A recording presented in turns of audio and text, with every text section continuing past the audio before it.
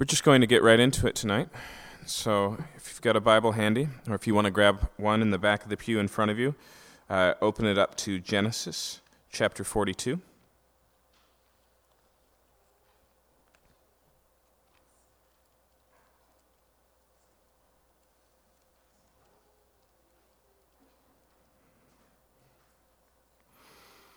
Last week we walked through Act 1 of the story of Joseph. And it was brought to a climactic conclusion where basically the unthinkable happened. Whereas circumstances for Joseph had gotten worse and worse over his life. He started in a family as the beloved, as the best dressed of the family, and his brothers, out of jealousy, sell him into slavery, make up a ruse to fool their father into thinking that he's been killed. He finds himself a slave in Egypt. And although he does well at that, due to the jealousy and frustration and anger of a woman, he finds himself in prison. And even in prison, not only does he perform admirably, but he gets an opportunity to interpret the dreams of two men, both having high stations in Pharaoh's court. Only after rightly interpreting and prophetically pointing to what's going to happen, one being released and one put to death, is he forgotten. It's then that Pharaoh has a dream. The court leader, the baker, remembers that he's forgotten Joseph. He interprets Pharaoh's dream and then all of a sudden finds himself the second most powerful man in Egypt. And like I said, last week I said, if we were telling this story, if you were going to do the Hollywood version, we would usually stop right there. Because that's it. He got his dreams. Everything's come to pass, right? He's been restored. What was wrong has been set right. But the author of Genesis is telling a different story. And so we open Act 2, reaching all the way back into the past and moving away from Egypt, back into the land of Canaan, to those same brothers that sold Joseph into slavery and his bereaved father. Chapter 42, verse 1. When Jacob learned that there was grain for sale in Egypt, he said to his sons, "Why do you look at one another?" And he said, "Behold, I've heard that there is grain for sale in Egypt. Go down and buy grain for us there, that we may live and not die." So 10 of Joseph's brothers went down to buy grain in Egypt, but Jacob did not send Benjamin, Joseph's brother, with his brothers, for he feared that harm might happen to him. Thus the sons of Israel came to buy among the others who came for the famine that it was in the land of Canaan. So we discover here that the famine that Pharaoh's dream had pointed towards, the one that Joseph had predicted following 7 years of plenty, which would be 7 years of disastrous famine, it's now started, and we discover here that it's a lot bigger than merely Egypt. And in the land of Canaan, they're also experiencing it. But news gets around that there's grain for sale in Egypt, and so Jacob turns to his sons, all of whom at this point have families of their own, and he says, you can sit here and starve, or you can go to Egypt and buy grain.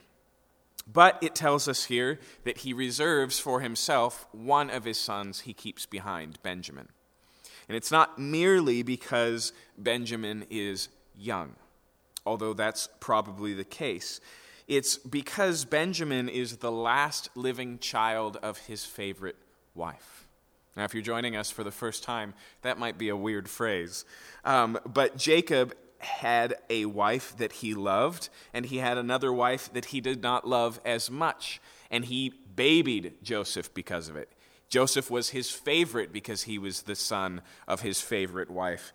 And then his brothers sold him into slavery. Then Jacob heard that he had been mauled by a wild animal, and assuming that he was bereaved, his daughter then gives birth to another son, a son named Benjamin, and in giving birth, dies in labor.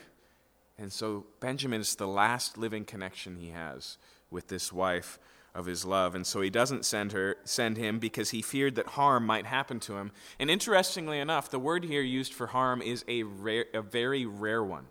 The only other time it's used in the Old Testament, it speaks specifically of a woman who's injured during pregnancy.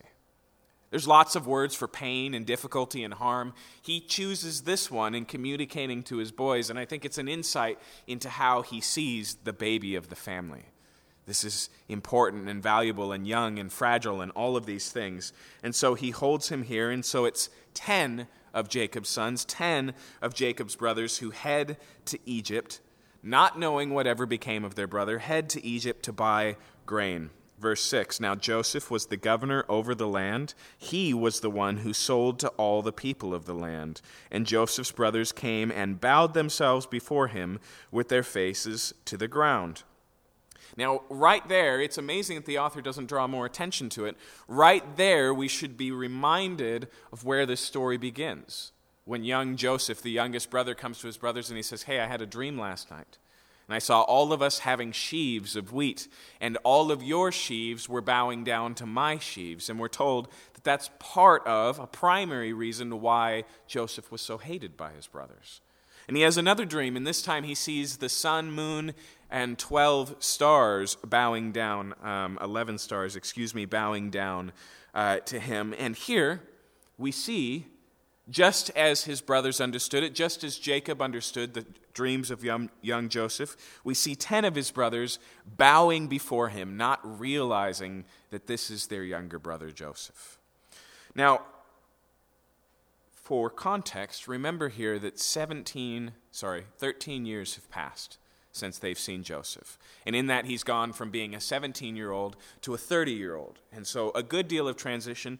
Not only that, but he is dressed like an Egyptian, shaved like an Egyptian, and speaking through an interpreter, as we'll find out. And so Joseph, without skipping a beat, recognizes his 10 brothers, but they do not recognize him. Now, if you're going to understand what happens next in the story, you have to do some thinking with me. Because it's very easy to read this story and see it as a story of revenge, right? Because Joseph puts his brothers through the ringer. He conveys this entire plot that feels like just a slightly toned-down version of the Saw movies. It's a psychological thriller. That's what's about to happen. He's really going to, at first glance, make them pay. But that's not what's really going on. If that were the case, then the conclusion of it, and the fact that Joseph constantly has to leave the room because he's overcome emotionally, wouldn't fit into the story.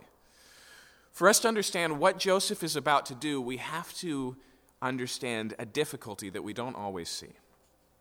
You know all those stories that we read and that we watch and that we sometimes tell about the rich and wealthy prince who's looking for a bride and realizes the only way he can find a marriage of true love is to hide his rich and wealthy princeness, right? Dress like a beggar and try and basically gain a wife of his own merit. Why? Because this other issue makes a fair read on that impossible, right? Now, think of what needs to happen for Joseph and his brothers to be able to be family again. There has to be repentance. There has to be forgiveness. There has to be reconciliation. How hard is it made when the person who you owe forgiveness to has your entire life in their pocket, right? He is the owner, the distributor of all grain. He is the one who has all of the power in this. Would it be that surprising if Joseph pulled off the mask here and revealed himself and said, hey, I'm Joseph, and then said, look, we should talk about what happened 13 years ago. Is it at all surprising, 20 years ago, at this point, is it at all surprising that Joseph recognizes that's not going to work? That by nature of the circumstances, whatever his brothers are going to say, even if they really mean it, you'll never be able to believe it, right? Because there's this huge other issue, the fact of need, the fact of essentially you have to be on my team now. And so what he does is he creates a space to see where they're really at, to go through the paces, to put on his pauper's clothes and see if there's really a possibility of relationship here. And we'll see that as we go forward, but I thought it was worth saying that up front. And so they came, they bow themselves before him with their faces to the ground. Verse 7, Joseph saw his brothers and recognized them, but he treated them like strangers and spoke roughly to them. "Where do you come from?" he said. And they said, "From the land of Canaan to buy food." And Joseph recognized his brothers, but they did not recognize him. And Joseph remembered the dreams that he dreamed of them. Okay, so we're not the only ones who see the connection that I just mentioned. He's starting to see his life in the context of these early given prophetic dreams, but there's pieces missing. Here, 10 of his brothers have come and bowed themselves before him, but Benjamin, the 11th, is missing. So is Jacob and Jacob's wives. They are unpresent. And so it just reminds us here to give us the trajectory of where the story is going, but also to point to the fact that it has yet to be fulfilled. And so notice verse 9, Joseph remembered the dreams that he dreamed of them, and he said to them, "You are spies. You have come to see the nakedness of the land." Okay, so tactic 1, he acts suspicious. He calls them out, and he says, the only reason you're here is because you recognize, like every other nation we're at risk, you're trying to feel out the security of Egypt, right? And they respond, verse 10, they said to him, "No, my lord, your servants have come to buy food. We're all sons of one man. We are honest men. Your servants have never been spies," which I honestly just think is a funny thing to say.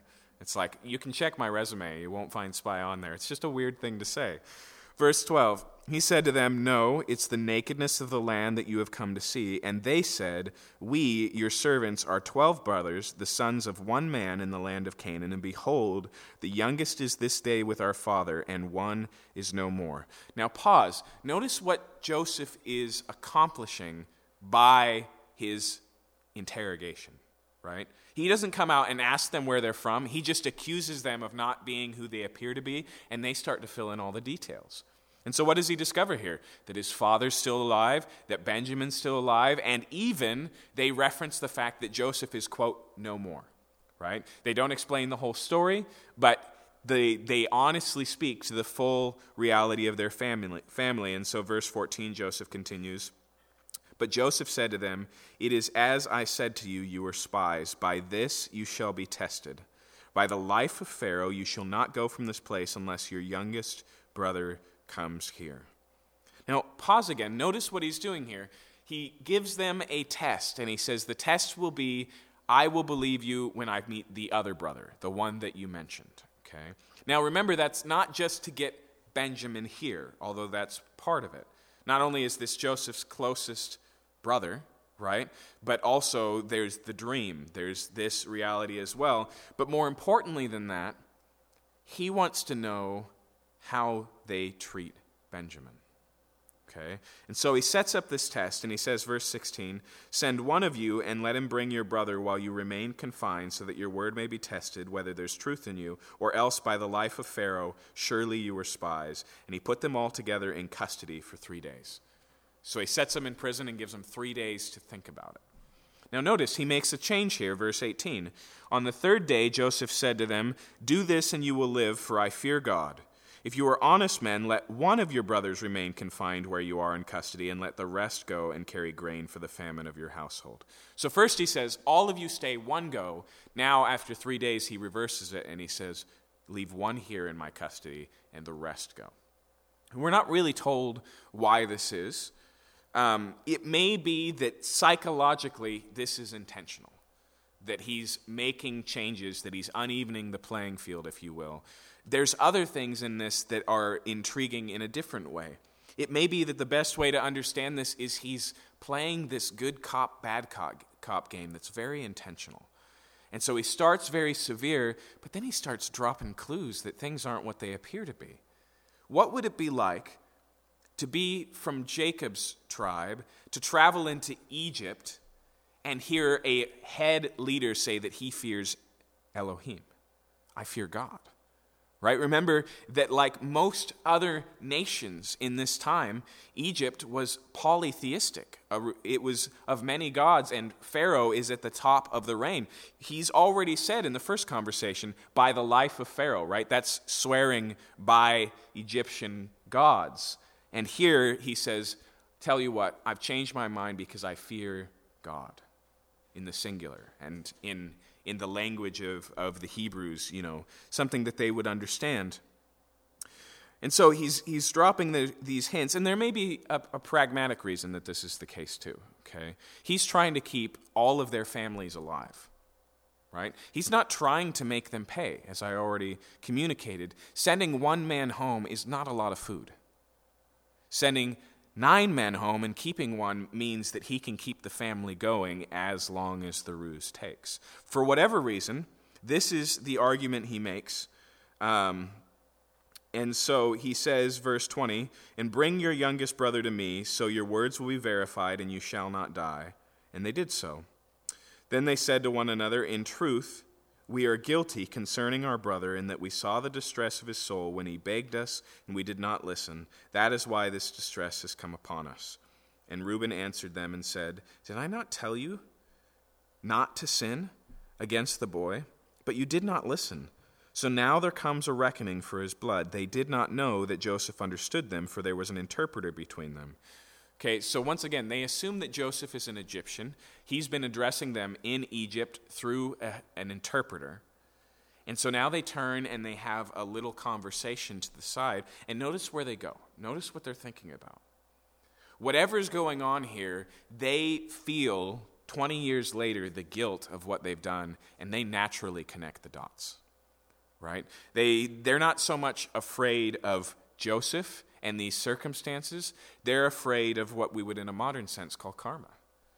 They're like, okay, now we're finally getting paid back for this terrible crime, for selling our younger brother into slavery and telling his father that he was killed by a wild animal. He says, isn't this just coming back to bite us? Isn't this what we deserve? And then Reuben here, who remember is the oldest, speaks up and he says, "I told you guys not to do that. Don't look at me." Now, it's not mentioned here, but remember that while this conversation is going on, somebody has to stay in Egypt. The most likely candidate would have been Reuben, and it seems by him bringing this up, he's basically saying, "Don't you dare put me here. This is not my fault. I told you in the beginning that we shouldn't have done this to our brother." And so here he says that. And so verse 23, "They did not know that Joseph understood him, for there was an interpreter between them. Then he turned away from them and wept." Okay? He hears them having this conversation. He hears the remorse in their voice, and it's overwhelming to him. I can't get around the fact that Joseph is playing a game here. He really is. There's no explaining that away. You won't find a Christian manual somewhere in the Bible that says how to ruse repentance out of somebody who's sinned against you. It's not really that type of thing. But I want you to recognize the difficulty that Joseph feels in playing this role. Continuously throughout the story, he wants to make himself known and bring it all to an end. And so he's so overwhelmed, he removes himself and he weeps. He cleans himself up and he comes back. So verse 24, halfway through, "He returned to them and spoke to them, and he took Simeon from them and bound him before their eyes." We're not told if that's his request or if it's their offer, but Simeon would be the second oldest. Okay. Now, what's interesting is it may be here that Joseph has just heard Reuben explaining that he wasn't part of things, and so he takes Simeon instead. But it also may be that Reuben's removed himself, and so they offer up Simeon. We're not really told, but I want you to notice the drama, right? It says that he bound him in front of them, right? That's intentional. That could be for later, but he wants to paint the picture of this seriousness. So he ties him up, verse 25, "And Joseph gave orders to fill their bags with grain and to replace every man's money in his sack, and to give them provisions for the journey. This was done for him." Okay, now we get to phase 2, right? Phase 1 is test them and say, you're going to have to go back, you're going to have to bring Benjamin. Phase 2, he gives them all the grain they bought, and then he takes the silver that they bought it with and tucks it back inside their bags. Okay. Now, we don't know why he's doing that yet, but keep this in mind. The last time there was an opportunity to get rid of a brother and make a profit, they took it. Right? That's what happened with Joseph. Joseph was being left in a pit while they could figure out what to do with him, and then Judah comes up and he says, "Hey guys, if we kill him, make any money? Why don't we sell him to these, Ishmaelites who are coming through? And then not only do we get rid of him, but we all make a nice profit on the side. Now they're about to, without the knowledge of their father, leave another brother behind and open up their bags. There's a profit there. In fact, let's just make it a little bit worse. Because how are they going to react when they find the profit? We know because we're going to watch it. They're going to freak out. Okay? They don't know why the money got in their sack, but the idea of going back to Egypt, now that they're not merely spies but thieves, is not a safe idea. Okay? What's the question he's forcing them to ask? Do you care about Simeon? Is he worth the risk of coming back? Is he worth the losing out on the profit of coming back? These are all things that are kind of swirling around, going on here. Verse 26, they loaded their donkeys with their grain and departed. And as one of them opened the sack and gave to his donkey fodder at the lodging place, he saw his money in the mouth of the sack. And he said to his brothers, my money has been put back. Here it is in the mouth of my sack. At this, their hearts failed them, and they turned trembling to one another and said, what is this that God has done to us? See, once again, their conscience is interpreting this act. It's unthinkable, It's unthinkable, that this weird Egyptian who's holding one of their brothers' hostages has given back their money out of benevolence, which actually we'll find out is the case. But second, it's unthinkable that this is anything less than the direct interference of God. They don't think that Joseph is trying to pull one over on them. They don't think that this Egyptian has it out for them. They assume that somehow miraculously God does. Okay, that God has just deposited the money back in the sack to get them in trouble. Okay. I remember watching a long time ago a TV show called Becker about a really pessimistic doctor. And his philosophy of life was that life was like a rubber band, and every good thing that happens stretches the rubber band. And eventually, God lets it go. And so the more good things that happen to you, the more likely it is to really hurt when you finally get what's coming. That philosophy has a direct view of God, and it's one that comes directly, even from a skewed place, directly from a bad conscience. Comes from the place of recognizing that there's some sort of incongruence between us and God. And for Joseph's brothers, there's this specific and heinous and tremendously awful act. But I want you to notice that it keeps coming up. They interpret everything going on in their lives. We're not told so, but it wouldn't be surprising to me if they attribute the famine to being God's judgment. But anyways, they find this, they freak out, and then they come back to Jacob. Verse 29, when they came back to Jacob, their father, in the land of Canaan, remember, echoes, we've been here before. They're away, they come back, a little bit richer, one brother missing. Okay? So when they come back to Jacob, they told their father all that had happened to them, saying, now, when it says that he told them all that had happened, they're trying to say that they're trying to divulge everything, but I want you to recognize there's some clear editing going on when they tell the story. It sounds not as scary as it was. Listen. The man, the Lord of the land, spoke roughly to us and took us to be spies of the lands, but we said to him, we're honest men, we've never been spies. We're 12 brothers, sons of our father, one is no more, and the youngest is this day with our father in the land of Canaan. Then the man, the Lord of the land, said to us, by this I shall know you're honest men. Leave one of your brothers with me and take the grain for the famine of your household and go your way. Bring your youngest brother to me, then I shall know that you are not spies, but honest men, and I will deliver your brother to you, and you shall trade in the land. They make two very big changes here that are worth pointing out. First, no mention of the fact that they sat in a prison cell for 3 days. It's not said. It's not mentioned. And the second, he doesn't say, if you come back without your brother, you will surely die, which is what Joseph told them. They say, if you come back with your brother, then you can trade freely in the land. That's called spin, okay? They're trying to soften the blow of what's going on here, but then again, they really do tell the whole story, right? We told him that we had a younger brother. He required the younger brother. Simeon is there, actually being held captive in the meantime. They lay all their cards on the table. And then verse 35, as they emptied their sacks, behold, every man's bundle of money was in his sack. And when they and their father saw their bundles of money, they were afraid. Okay.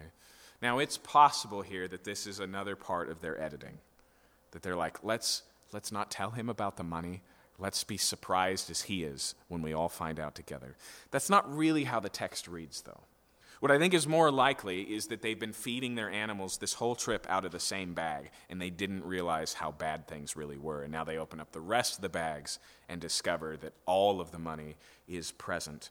But once again, I want you to now shift posture, not how they're feeling, but how Jacob is feeling. If you're going to understand what he just says, you got to feel the sense of deja vu here. Right? When they return without Joseph, they return with a story and an explanation, no younger brother, and suddenly they're a little bit richer. And here they lay out the whole story, and then suddenly money. There's money in our bags. We don't know how it got there. I think that makes sense of what Jacob says next. Verse 36, Jacob their father said to them, "You have bereaved me of my children. Joseph is no more, and Simeon is no more, and now you would take Benjamin? All this has come against me." You cannot say that Jacob knows Joseph is alive, or that he knows that his brothers had something to do with it. But isn't it striking here that he says it's your fault he's gone? You've bereaved me of my children. First Joseph, now Simeon, and now you want to take Benjamin from me. Okay, there is intense suspicion here. And so he continues. Notice his interpretation on life. So their interpretation was, we're guilty. At any moment we're going to get it. What's Jacob's interpretation of life? He says, all of this has come against me, or literally all things are against me. Okay, he is a true and full-blown pessimist. He looks at all of these circumstances and he just says, this is evidence that the whole world's against me. Okay. Now I just want you to recognize that although that interpretation as an opinion is totally valid and the feeling and psychology of it makes perfect sense, it's also completely inaccurate. What's happening right now is literally because all things are for him. What's happening right now is literally like what Paul says when he says that all things work together for good for those who love God and are called according to his purposes. Why are they having this weird interaction? Because Joseph is alive. Because Joseph, as we'll read later in the story, has been sent in advance to Egypt to take care of Jacob and his family. But he can't see that. And I don't blame him for not being able to see it. I'm not trying to criticize Jacob's faith. I'm just trying to point out that when you feel this way, you don't always have all the information. Okay? And so, verse 37, then Reuben said to his father, "Kill my 2 sons if I do not bring him back to you. Put him in my hands, and I will bring him back to you." Okay, so we've been dealing with Reuben already, right? The last time we saw Reuben, he was excusing himself from the plot. He was totally fine, by the way, with killing his brother. He was totally fine with throwing him in a pit and having dinner without him.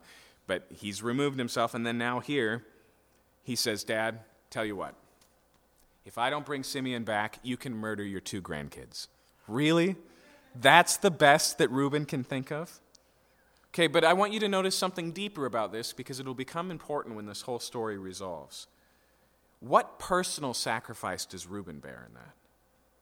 I'd say the loss of his 2 kids, but he's the one who just put them on the altar. Eventually, Judah is going to do something very different than this, and he's going to say, let it be on my account. That's not what Reuben does.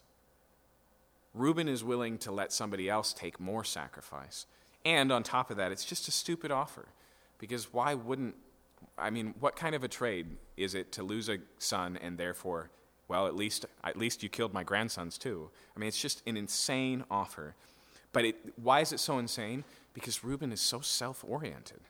He's not really thinking in the way, well, we'll get there. But let's leave it there. And so, verse 38, but he said, "My son shall not go down with you, for his brother is dead, and he is the only one left. If harm should happen to him on the journey that you are to make, you would bring down my gray hairs with sorrow to Sheol." He says, I just die of crying if I lose Benjamin. And what does he say subtly in that? I don't trust you with my son. Guy who just said you'd be willing to kill your 2 sons in return. I don't trust you with my son. Now, do you understand the crisis this presents? How do they eat?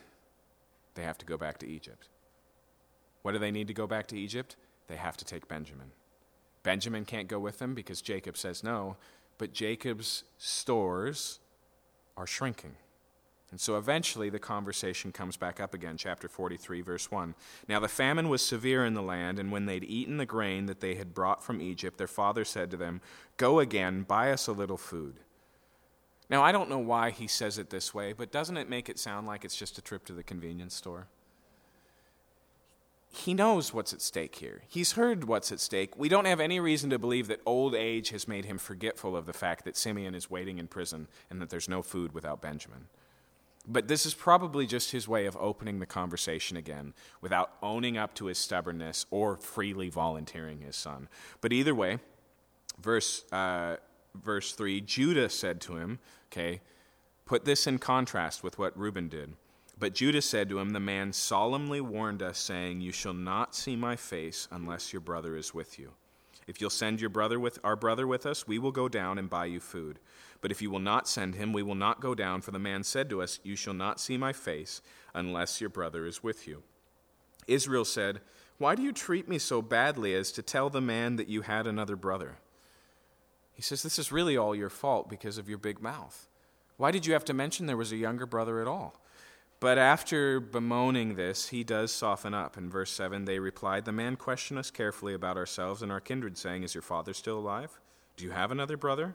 What we told him was an answer to these questions. Could we in any way know that he would say, bring your brother down?'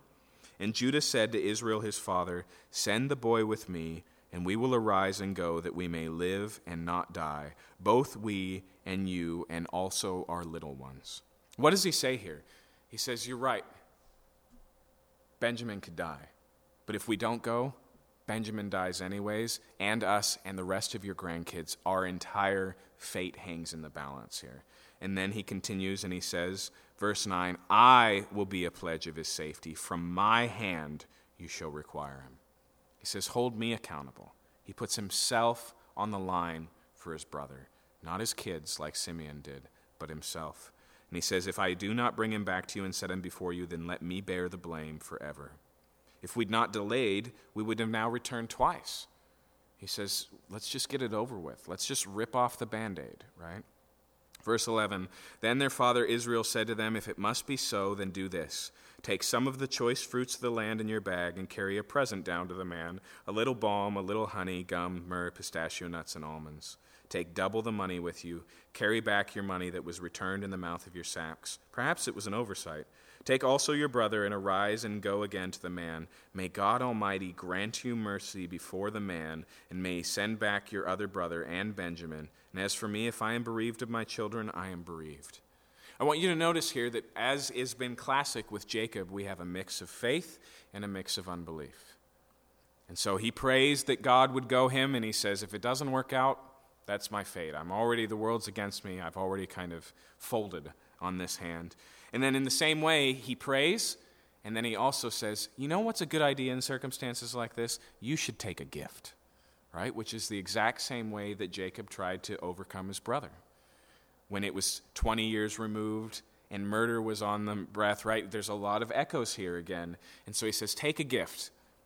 Notice here that they do have food, but it's not the staple foods. They have pistachio nuts and that stuff. They have stores in these things, and he's even willing to offer it and give it. But grain, the stuff they need to live, the stuff they need to feed their animals, which provides their milk, that's what's at risk. You can't feed, I was going to say cows, but it's probably only limited cattle. But nonetheless, pistachios aren't good for dairy cows. And so the men, verse 15, took his present. They took double the money with them and Benjamin, and they rose and went down to Egypt and stood before Joseph. So now they're here. They have a gift. They have their younger brother Benjamin. They have the money from the first purchase that they found in their sacks and enough money to buy more. And they come to Joseph. In verse 16, when Joseph saw Benjamin with them, he said to the steward of his house, "Bring the men into the house and slaughter an animal and make ready, for the men are to dine with me at noon." Okay, talk about mixed messages, right? They're just a bundle of nerves when they pull into Egypt. And Joseph sees and he says, we're going to have a party today. Hang out at noon, my house.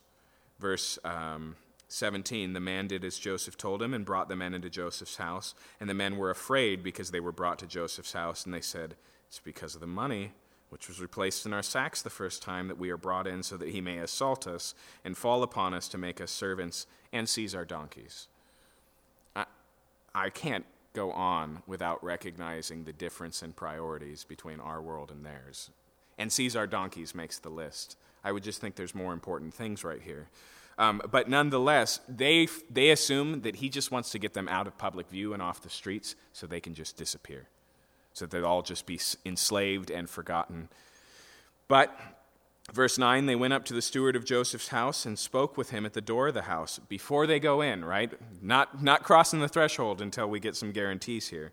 Verse 20, and said, O my Lord, we came down the first time to buy food, and when we came to the lodging place, we opened our sacks, and there was each man's money in the mouth of his sack, our money in full weight. So we brought it again with us, and we brought other money down with us to buy food. We do not know who put the money in our sacks. And he replied, Peace to you. Do not be afraid. Your God and the God of your father has put treasure in your sack for you. I received your money. Once again, a weird little clue. Right here, he doesn't just use the idea of one single God, but the God of your fathers, which is Jacob's favorite way, by the way, to talking about God, the fear of Isaac, the God of my father. And he uses this language and he just says, that's a gift from God. Do you remember how they saw it? Did they see it as a gift from God? No, they saw it as evidence of a curse from God, right? And so he says this, verse 24, when the man had brought the men into Joseph's house and had given them water, and they had washed their feet, and when he'd given their donkeys fodder, they prepared the present for Joseph's coming at noon, for they heard that they should eat bread there. And so they just, like a basket, right? Like one of those hospitality baskets. They lay all the gifts out so that when Joseph comes in the room, he'll be overwhelmed. They're clearly Jacob's sons. Verse 26, when Joseph came home, they brought into the house to him to present that they had. Oh man, let's try that sentence again, but this time in English. When Joseph came home, they brought into the house to him the present they had with him, and bowed down to him on the ground. 11 sons this time bowing. And he inquired about their welfare and said, Is your father well? The old man of whom you spoke, is he still alive? Recognize here, he recognizes that his father's getting up in age, and so he's playing a risky game of time by going about this. We're moving in the months now, and so he asks, Is your father still alive? Verse 28, they said, Your servant our father is well, and he's still alive. And they bowed their heads and prostrated themselves. And he lifted up his eyes and saw his brother Benjamin, his mother's son, and said, Is this your youngest brother of whom you spoke to me? God be gracious to you, my son. Then Joseph hurried out, for his compassion grew warm for his brother, and he sought a place to weep. And he entered the chamber, and he wept there. And so he sees Benjamin, he blesses Benjamin, which once again is totally out of character of the part that he's playing, and then he's just overwhelmed. Remember, he hasn't seen his brother since his brother was just a little baby. And here he is restored, thinking he'd never see him again. He's sitting there. He's about to have a meal with him, so he's emotionally overwhelmed. He goes to a private place. He weeps, and then he comes back. He washed his face, verse 31, came out, and controlling himself said, Serve the food. They served him by himself, and them by themselves, and the Egyptians who ate with him by themselves, because the Egyptians could not eat with Hebrews, for that is an abomination to the Egyptians. Okay, so notice the policy first. Egyptians don't eat with non-Egyptians. And so they set a separate table for non-Egyptian guests. But what do we have in the house of Joseph? We have Joseph, who can't eat with his brothers because he's an Egyptian. And then we have the real Egyptians who can't eat with Joseph because Joseph's not an Egyptian. So there's actually 3 tables, each served separately. But more importantly than that, notice what it says about his brother's table. Verse 33, they sat before him, the firstborn according to his birthright, and the youngest according to his youth. And the men looked at one another in amazement. Okay, so they get there, there's placards on the table, and all of the sons are sat in order of birth, oldest to youngest. And they look around and they know the odds on this. Remember, this is 11 people to all be put in order. And so they're just struck by it, but they don't know what it means. Verse 34, portions were taken to them from Joseph's table, but Benjamin's portion was 5 times as much as any of theirs, and they drank and were merry with him. And so what it says here is that he serves them well, but he gives a 5 times size portion to Benjamin.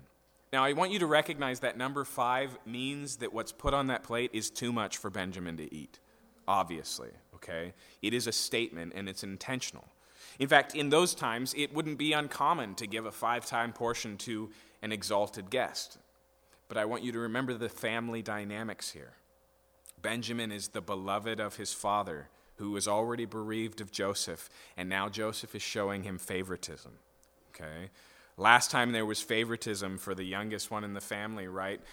It led to all of these things, and so he's testing the waters of where his brother's relationship is. Are they going to despise Benjamin because he's getting this undeserved, granted, but privilege? And so, despite that, they have a good party. When it says that they were merry with him, that means that they had plenty to drink, okay? Chapter 44. Then he commanded the steward of his house, fill the men's sack with food as much as they can carry, put each man's money in the mouth of his sack, and put my cup, the silver cup, in the mouth of the sack of the youngest, with his money for the grain. And he did as Joseph told him. Okay, so phase 3. He sends them away this time. Nobody's staying behind in prison. They literally see this like a done deal. But not only do they have their money back in their sack, but also his silver cup, and it goes right into the bag of Benjamin. And so, verse 3, as soon as the morning was light, the men were sent away with their donkeys. They'd gone only a short distance from the city. Now Joseph said to his steward, "Up, follow after the men, and when you overtake them, say to them, 'Why have you repaid evil for good? Is it not from this that my Lord drinks, and by that he practices divination? You have done evil in doing this.'" And so he sends his servant just an hour later after them and instructs him exactly what to say. And what is he to say?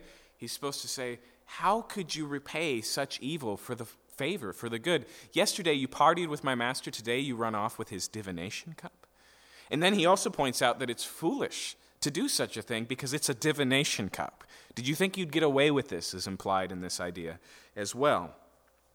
So, verse 6, when he overtook them, he spoke to them these words, and they said to him, "Why does my Lord speak such words as these? Far be it from your servants to do such a thing. Behold, the money that we found in the mouths of our sacks we brought back to you from the land of Canaan. How then could we steal silver or gold from your Lord's house?"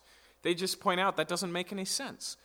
We traveled all the way back here with enough money to repay you, even though apparently we didn't need to. Why would we now steal from you? And they continue here, and this is where they get themselves in trouble. Verse 8, "Behold, the money that we found in the mouth of our sacks we brought back to you in the land of Canaan. How then could we steal the silver or gold from your house? Whichever of your servants is found with it shall die, and we also will be my Lord's servants." And so they say, you look for the cup, wherever you find it, that person is dead, and the rest of us are slaves. Okay? What is that? That's an adamant denial of crime. Okay? They are convinced that nothing's been wrong, but do you notice the echo here? Remember that when Benjamin's mother was fleeing from her father Laban, she stole his household gods. And he chased after Jacob and his family, and he said, "You've taken my grandkids. We'll talk about that in a minute, but why did you take my gods?" And Jacob says the same thing. Nobody took your gods. If you find them anywhere, that person will die, not knowing that his favorite wife has them in her tent. The only way that this plays out differently is that Rachel is able to deceive her father so that the idols are never found. It's not going to go so well for Benjamin. And so one, they do steal, and they don't get caught. And this one, they don't steal, and they do get caught. And so verse 9, we did that one, 11. "Each man quickly lowered his sack to the ground, and each man opened his sack, and he searched, beginning with the eldest and ending with the youngest, and the cup was found in Benjamin's sack." And so once again, he follows the birth order, but notice that there's a second intent here, not just to be striking, but also because it saves the reveal for the end, right? Every sack comes up empty except for Benjamin's. We actually saw the same thing in the story with Rachel. Hers is the last tent. First it's Jacob, and then Leah, and then Rachel's tent. But here they open it. Verse 13, "Then they tore their clothes, and every man loaded his donkey and returned to the city." Okay.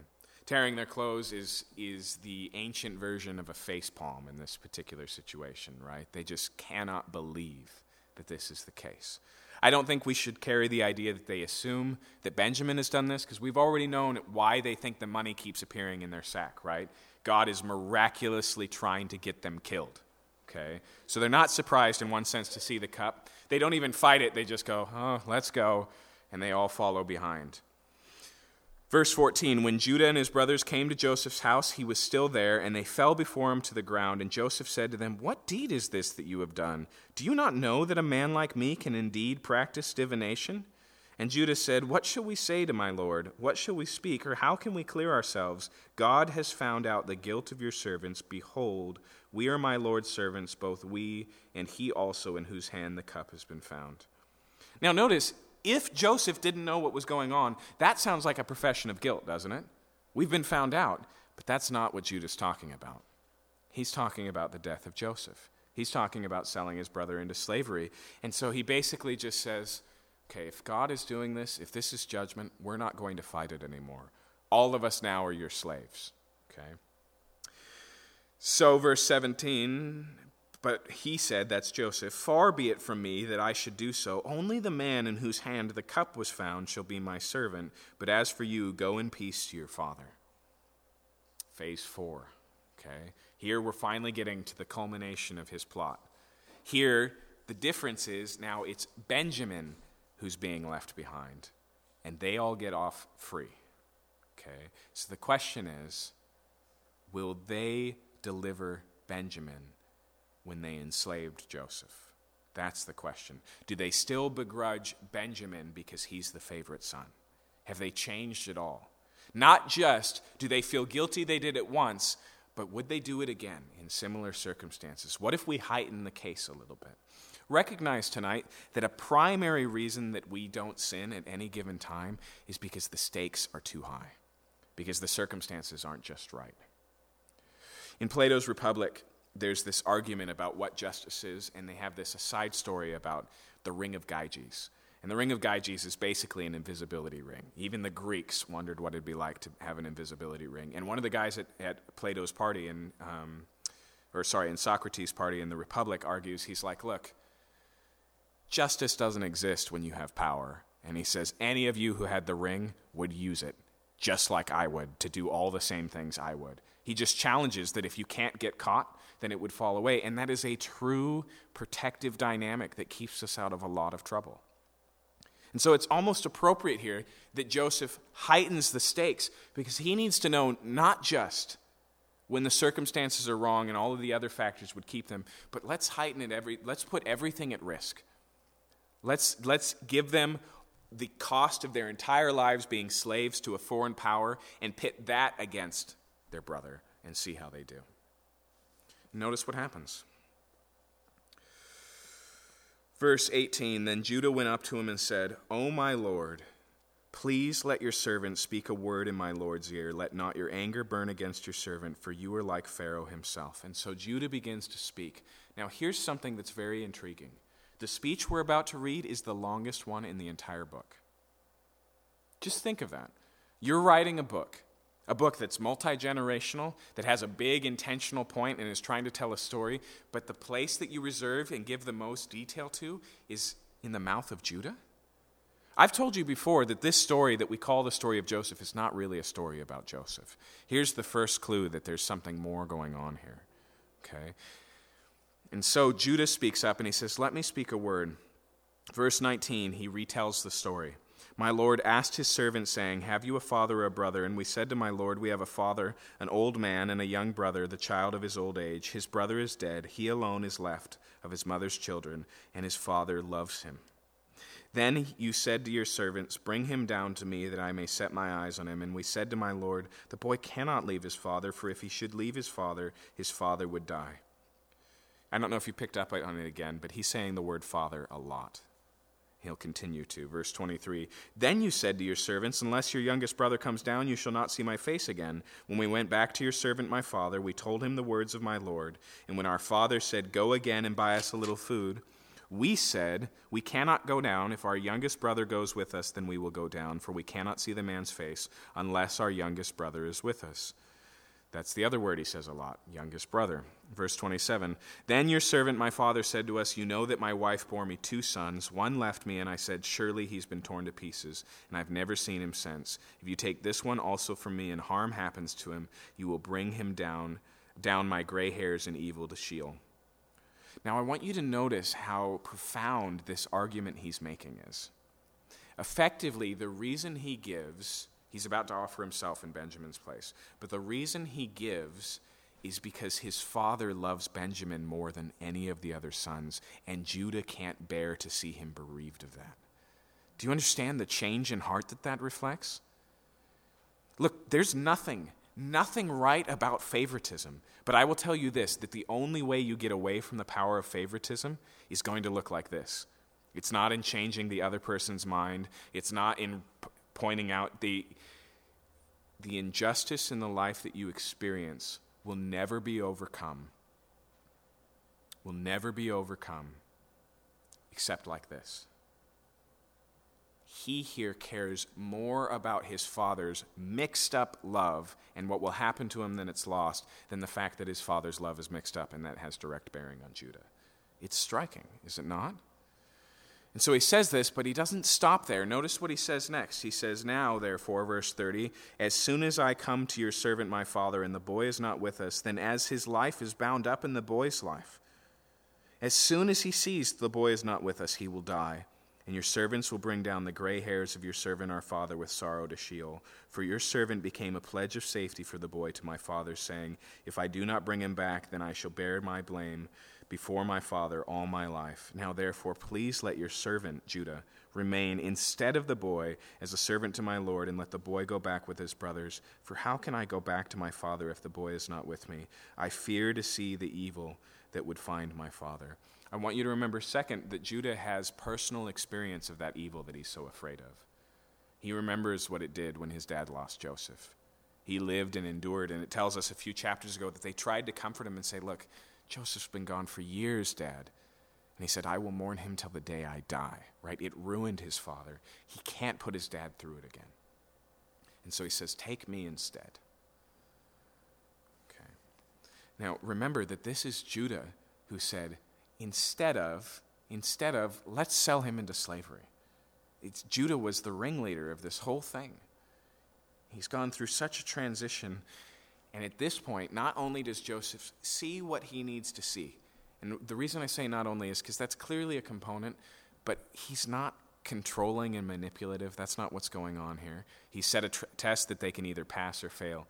He's also not just trying to put them through mechanistically to make sure things are right. He cares about his brother. He cares about these things. In fact, we're going to find in a second, his whole view of life and what they've done to him doesn't bear a scar anymore, okay? But nonetheless, this is more. This is more than he would ever expect. And so chapter 45, verse 1, Joseph could not control himself before all those who stood by him. And he cried, make everyone go out from me. So no one stayed when Joseph made himself known to his brothers. And so literally all he can choke out is, everyone out now, and then he just loses it. Now, because it's fun, put yourself in his brother's shoes for just a moment. This amazing speech, first thing he says is, everyone out now, which sounds terrifying, does it not? They already thought that an invitation to the house was a death sentence. Now all the witnesses are gone. And then he just starts weeping. It continues. It gets harder for them to understand. Verse 2, he wept aloud so that the Egyptians heard it and the household of Pharaoh heard it. Okay, so he's not tearing up. He is ugly crying, okay? Loud enough that the neighbors hear it. And it continues on, verse 3, and Joseph said to his brothers, I am Joseph. Is my father still alive? But his brothers could not answer him, for they were dismayed at his presence. Okay, so even the reveal doesn't make them feel any better. Right? Which I don't actually think is that surprising. Maybe if they could put pause on circumstances and look back and reinterpret the facts, but all they have is the sudden revelation that their son that they're feeling, or their brother that they're feeling all this guilt about, is the man who's been putting them through all of this. Right? They're terrified by this. And so he restates, verse 4, Joseph said to his brothers, come near to me, please. And they came near, and he said, I am your brother Joseph, whom you sold into Egypt. And now do not be distressed or angry with yourselves because you sold me here, for God sent me before you to preserve life. So, two things here. Notice he doesn't deny the reality of what they did at all. He says, frankly, you sold me into Egypt. And at the same time, he says, God sent me to Egypt. And when it comes to evil in our own lives, we can fall off either side of that narrow walk, okay?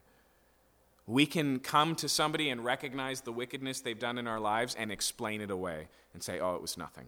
It's something. Okay, this is 20 years of Joseph's life that we're talking about. But at the same time, he sees this bigger picture. And he recognizes that despite the wickedness of his brothers, God's hand was in this. He sees himself as a sent one, as a missionary. He says, God's the one that took me to Egypt. It reminds me very much of what Peter says on the day of Pentecost when he's preaching and he talks about the death of Jesus. And he says that you illegally handed over the Messiah to death as God predestined to happen. The two are maintained. All I want to say tonight is that when it comes to the wickedness of other people, you may not be there yet, but that is where God is taking you. Not to the denial of those crimes, but to the recognition that I mentioned earlier from the book of Romans, that everything that enters into your life filters through the hands of a sovereign and a loving God. And Joseph can see the train here. He can see the whole connection of things. That if you hadn't have done this, then I wouldn't have been in Potiphar's house. And if I hadn't been in Potiphar's house, then I wouldn't have been accused of raping a woman. Hold on, I'm not done yet. And if I hadn't been accused of raping a woman, I wouldn't have been in prison. And if I hadn't been in prison, then I would have never been able to interpret the dreams of. And he goes down the line. He sees the whole picture. And he says, this is something that God did, so don't be dismayed. And he continues here. And he says, not only did God send me before you, but to preserve your life. End of verse 5, verse 6. For the famine has been in the land these 2 years, and there's yet 5 years in which there will be neither plowing nor harvest. It's only getting started. Verse 7. And God sent me before you to preserve for you a remnant on earth and to keep alive your many survivors. So it was not you who sent me here, but God. He has made me a father of Pharaoh and lord of all of his house and ruler over all the land of Egypt. And so he just reinforces this thing, and he's going to repeat it because they're going to have a hard time swallowing this, right? They're convinced right now that the only reason Joseph is playing nice is because Jacob's not here yet. And later they're going to think, man, when Jacob dies, Joseph is going to get his vengeance then, right? Which we have precedent for, because that was Esau's plan. As soon as Isaac's gone, then Jacob gets what's coming. One funeral and then another, right? That was Esau's plan. They're feeling the same way, but we'll get to that next week. So he says all this, he reveals, and then verse 9, hurry up and go to my father and say to him, thus says your son Joseph, God has made me Lord of all Egypt. Come down to me, do not tarry. You shall dwell in the land of Goshen, and you shall be near me, you and your children and your children's children and your flocks and your herds and all that you have. There I will provide for you. There are yet 5 years of famine to come, so that you and your household and all that you have do not come to poverty. Now, probably here, he's drawing recognition from his original dreams. Remember that it wasn't just the sun, moon, and stars bowing down to him, or his brothers bowing down to him, but his brothers' sheaves bowing down to his sheaf. He sees those dreams in the context of provision, and he says, God has made me your provider. Okay. And so verse 12, and now your eyes see, and the eyes of my brother Benjamin see, that it's my mouth that speaks to you. You must tell my father of all my honor in Egypt, and all that you have seen. Hurry and bring my father down here. And he fell upon his brother Benjamin's neck and wept. And Benjamin wept upon his neck. And he kissed all his brothers and wept upon them. And after that his brothers talked with him. Now notice, it doesn't say that his brothers wept. I'm assuming that's just shock, okay? Like I said, they still have some fears here. But Benjamin can't believe he's been reunited with his brother, and so they weep, and things here are being restored. Verse 16, when the report was heard in Pharaoh's house, Joseph's brothers have come. It pleased Pharaoh and his servants. And Pharaoh said to Joseph, say to your brothers, do this, load your beasts and go back to the land of Canaan, and take your father and your households, and come to me, and I'll give you the best of the land of Egypt, and you shall eat the fat of the land. And you, Joseph, are commanded to say, do this, take wagons from the land of Egypt for your little ones and for your wives, and bring your fathers and come. Have no concern for your goods, for the best of the land of Egypt is yours. Now this shows once again the high regard that Joseph has in Egypt. Pharaoh's so excited about this that he doesn't just say, come and I'll give you land. He sends out a royal procession. He sends the wagons and the chariots so that they have an easy travel into Egypt. And then he stresses here, I'm going to give you the best. And he basically says, leave everything else behind. Forget about your tents and your houses, even your flocks if you have to. I'll restore it all here. It's an incredible invitation. Verse 21, the sons of Israel did so, and Joseph gave them wagons according to the command of Pharaoh and gave them provisions for the journey. To each and all of them he gave a change of clothes, but to Benjamin he gave 300 shekels of silver and 5 changes of clothes. And so once again he honors his closest younger brother. 23, to his father he sent as follows, 10 donkeys loaded with good things of Egypt, and 10 female donkeys loaded with grain, bread, and provision for his father on the journey. Well, the reason, just an aside, because I learned this week and I didn't know it, the reason why it distinguishes there between the male and the female donkeys is because donkey milk is a thing, which I did not know, okay? And so that's like sending ox to move the carts and cows to milk, okay? He continues on, verse 24, he sent his brothers away, and as they departed, he said to them, do not quarrel on the way. And why does he feel the need to add that? I don't know. It may be, because the word quarrel is pretty broad, he may be actually telling them not to allow anything to go sideways, not internally, but externally. Just safe travels. Don't allow anything weird to happen.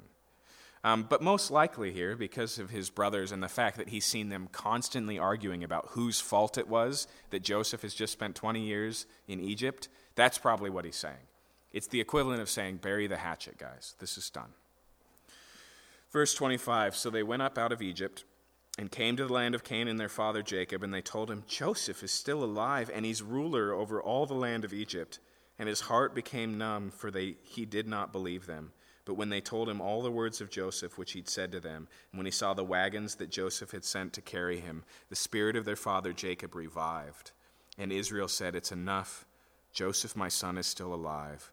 I will go and see him before I die. So, verse 1 of chapter 46, Israel took his journey with all that he had and came to Beersheba and offered sacrifices to the God of his father Isaac. And God spoke to Israel in visions of the night and said, Jacob, Jacob, and he said, here I am. And then he said, I am God, the God of your father. Do not be afraid to go down to Egypt, for there I will make you into a great nation. I myself will go down with you to Egypt, and I will also bring you up again, and Joseph's hands shall close your eyes. And so here, as he gets to Beersheba on the way to Egypt, but still in the promised land, he offers sacrifices to the Lord, and then he has this vision, and basically he gets permission to go to Egypt. Remember, he was to be dwelling in the land of Canaan, and this is not going to be a vacation. Jacob will die here. Joseph will die here. It'll be hundreds of years until Israel returns, which is, it appears different than the promise. And maybe Jacob is seeing his son and the promises of God in tension here. And he's stuck. He doesn't know. And so God just reaffirms, I'm doing this. This is my plan. I'm going to take care of this. The blessings are still intact. He says once again, I will make you a great nation. And then he adds this really intimate statement that goes directly to Jacob's heart. What does he say? He says, I'll bring you up again, and Joseph's hands shall close your eyes. In other words, your son, who you've been convinced for 20 years is dead, he'll be there when you die. He'll be sitting right there as you pass away. It's just a beautiful promise of redeemed time with his son. Verse 5, Jacob set out from Beersheba. The sons of Israel carried Jacob their father, their little ones and their wives and their wagons that Pharaoh had sent to carry him. They also took their livestock and their goods, in which they gained in the land of Canaan, and came to Egypt. Jacob and all his offspring with him, his sons and his sons' sons with him, his daughters and his sons' daughters, all his offspring he brought with him into Egypt. And so they relocate, and it gives us here the big list of everyone that goes into Egypt. But it's worth mentioning here that this list is clearly more than the people in these carts in this story. Okay, this is a broad statement. How do I know that? Because at the end of the list, Benjamin has 10 sons. Okay, some of those sons are born in Egypt. Because he's going to include Judah's 2 sons that we already know are dead in this list. Okay, and so what he's doing here is more general. He's tying up the story with the family generation. There's a sense where the story is coming to an end and the credits are rolling. Okay, that's what's really going on here. But nonetheless, we're given a list here of those who came into Egypt. We'll get the opposite of this when we start the book of Exodus. Now, these are the names of the descendants of Israel, verse 8, who came into Egypt: Jacob and his sons, Reuben, Jacob's firstborn, and the sons of Reuben, Hanok, Palu, Herzon, Carmi. The sons of Simeon, Jemuel, Jamin, Ohad, Jachin, Zohar, Shaul, the sons of a Canaanite woman. The sons of Levi, Gershon, Korath, Merari. The sons of Judah, Onan, Shelah, Perez, and Zerah, but and Onan died in the land of Canaan. And the sons of Perez were Herzon and Hamul. The sons of Issachar, Tola, Puva, Yob, and Shimron. The sons of Zebulun, Sered, Elon, and Jaleel. These are the sons of Leah, whom she bore to Jacob in Padan Aram, together with his daughter Dinah. Altogether, his sons and his daughters numbered 33. And so he starts with Leah's tribe. And then it continues, verse 16, the sons of Gad: Ziphon, Haggai, Shun, Ezbon, Eri, Ardodi, Areli. These sons of Asher: Imnah, Ishvi, Beriah, and Sarah their sister. And sons of Beriah: Heber and Malchiel. These are the sons of Zilpah, whom Laban gave to Leah his daughter. These she bore to Jacob, 16 persons.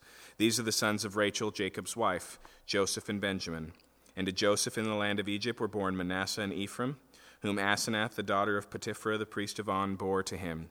There's another clear mark that this isn't the list of the people on the carts, right? Because Joseph is still in Egypt with his wife and his 2 kids. But they're included on the list here because it wants to talk about the totality of the tribe of Israel.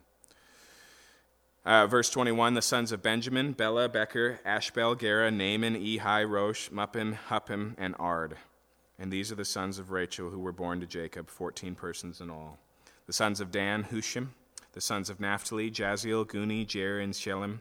These are the sons of Bilhah, whom Laban gave to Rachel his daughter, and these she bore to Jacob, 7 persons in all. All the persons belonging to Jacob who came into Egypt were his own descendants, not including Jacob's sons, wives, were 66 persons in all. And the sons of Joseph who were born to him in Egypt were 2, and all the persons of the house of Jacob who came into Egypt were 70. And so he makes some adjustments. He adds in the people who aren't present. He gives us the final total of 70 people. Okay.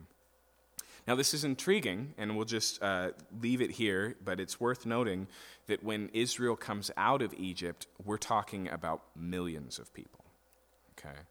They go in as just 70 of 12 closely related brothers and their families, and they return. Most conservative estimates I've seen are between 2 and 3 million people. Okay. And so the reason I mention that is because what happens in Egypt is like an incubator. God takes these 70 people and he moves them towards being a great nation. And if you read ahead and you read chapter 1 of the book of Exodus, it's just about babies. Okay, that's the whole point of chapter 1 of the book of Exodus. But more on that when we get to Exodus in a few weeks.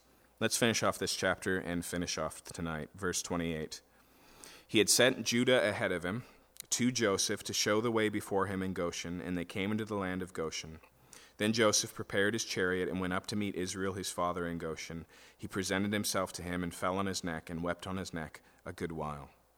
And so now Joseph is reunited with his father, and it's very subtle there. It's not very detailed, but it does point out that this interaction was a long one, that he fell on his neck, that they embraced one another for a long while. Verse 30, Israel said to Joseph, "Now let me die, since I've seen your face, and I know that you're still alive." And Joseph said to his brothers and to his father's household, "I'll go up and tell Pharaoh, and will say to him, my brothers and my father's household, who were in the land of Canaan, have come to me. And the men are shepherds, for they have been keepers of livestock, and they have brought their flocks and herds and all that they have. When Pharaoh calls you and says, 'What is your occupation?' you shall say, 'Your servants have been keepers of livestock from our youth, even until now, both we and our fathers, in order that you may dwell in the land of Goshen. For every shepherd is an abomination to the Egyptians.'" Now, there's something subtle here that I want to point out, and to be honest, I didn't see this in any of the other any of the commentaries I read this week. I'm not sure where I got it, but it makes a lot of sense to me. So take it with a grain of salt. Joseph keeps talking about the land of Goshen. Pharaoh was talking about the best land in Egypt. I don't think those are the same places. Okay?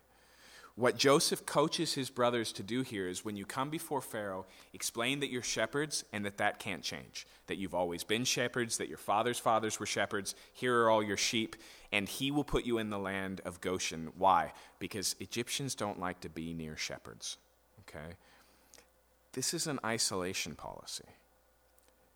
Joseph knows enough about Egyptian culture, and he knows enough about what God is doing in Israel that he intentionally keeps them in a profession that makes distance and puts them in the outskirts of the land. Okay? This seems to be intentional. And so he coaches them through this because he knows that Pharaoh's going to say, come on, you can have the best. And Joseph doesn't think that's a good idea. And so he's got a plan. And remember, this is Joseph the strategist. Joseph who just brought the entire nation of Egypt through a 7-year famine. It's this Joseph. He's got a plan. And so he informs his brothers of the plan. And we'll see how that comes out. I want to just again point out, the story's not finished. Like now we're clearly through Act 2. The curtain should drop and we should all applaud, reunited, and it feels so good. It seems like we're done. We're not done. Because this story is not about only Joseph, and it's not just about a 7-year famine. And what happens next week, which you'll have to come back for, is to me the highlight of the entire book of Genesis. Okay? It's tremendously exciting because we find out that there's way more going on than we thought. That this isn't just God taking care of a single family. That this isn't just God dealing with a famine, because let me point something out to you. That the self-same God who used the evil of brothers selling their brother into slavery for good, the famine's in his pocket. It's not like, oh shoot, there's a famine, Israel's not going to survive, I got to come up with a plan. That's not what's going on here. He's intentionally brought them to Egypt for a reason. And that's for the Exodus. He's fulfilling the promise that he gave Abraham chapters and chapters ago when he said, I'm going to take your children into a foreign land, and they're going to be oppressed, and then I'm going to bring them out. But even more than that, there's a reason why what's about to happen in Israel's history, and what really begins right here, becomes the paradigm for salvation in the New Testament. The Exodus is the picture that God paints to explain what we need as human beings and what he's doing. And we start to see that even before we open the book of Exodus in the final chapters of Genesis, which we'll cover next week. So now that you have to come back, let's pray. God, thank you for tonight, and thank you for just these truths that are hard to swallow because there's a little bit of complication to them. They're bigger than us. And so this truth that evil that comes into our life is truly evil. It's not an illusion, it's not fake, and it's not okay. And yet it's not the final reality, and it's not the totality of truth. There's also a sovereign God who is using those things for our good. They're not detours, they're not distractions, they're not interruptions in the plan. They are the plan, and so we can trust that you'll be present and that you'll bring about them for your good purpose. And thank you for this other truth, Lord, that for there to be restoration in relationship, there really does have to be repentance. There has to be confession. There has to be change. And at the same time, we should be ready and willing, like Joseph, to forgive. We should be actively pursuing reconciliation. Joseph doesn't just say, if they really recognize me and if they figure it out, if they put all the pieces together and if they prove to me, but instead he just lays out this opportunity for them to do so, and then he takes it and he runs with it. His forgiveness is full and final and complete. And I pray, Lord, that would be true in our lives too, that we would not be so comfortable with walking away from broken relationships, but that we would seek for them to be restored, knowing that because of your tremendous forgiveness and because of your ability to change people, that we really can experience restoration and reconciliation, not just with one another, but with you. We thank you for that truth. We pray that you'd help us to stand in it this week. In Jesus' name, amen. Amen. Have a good night.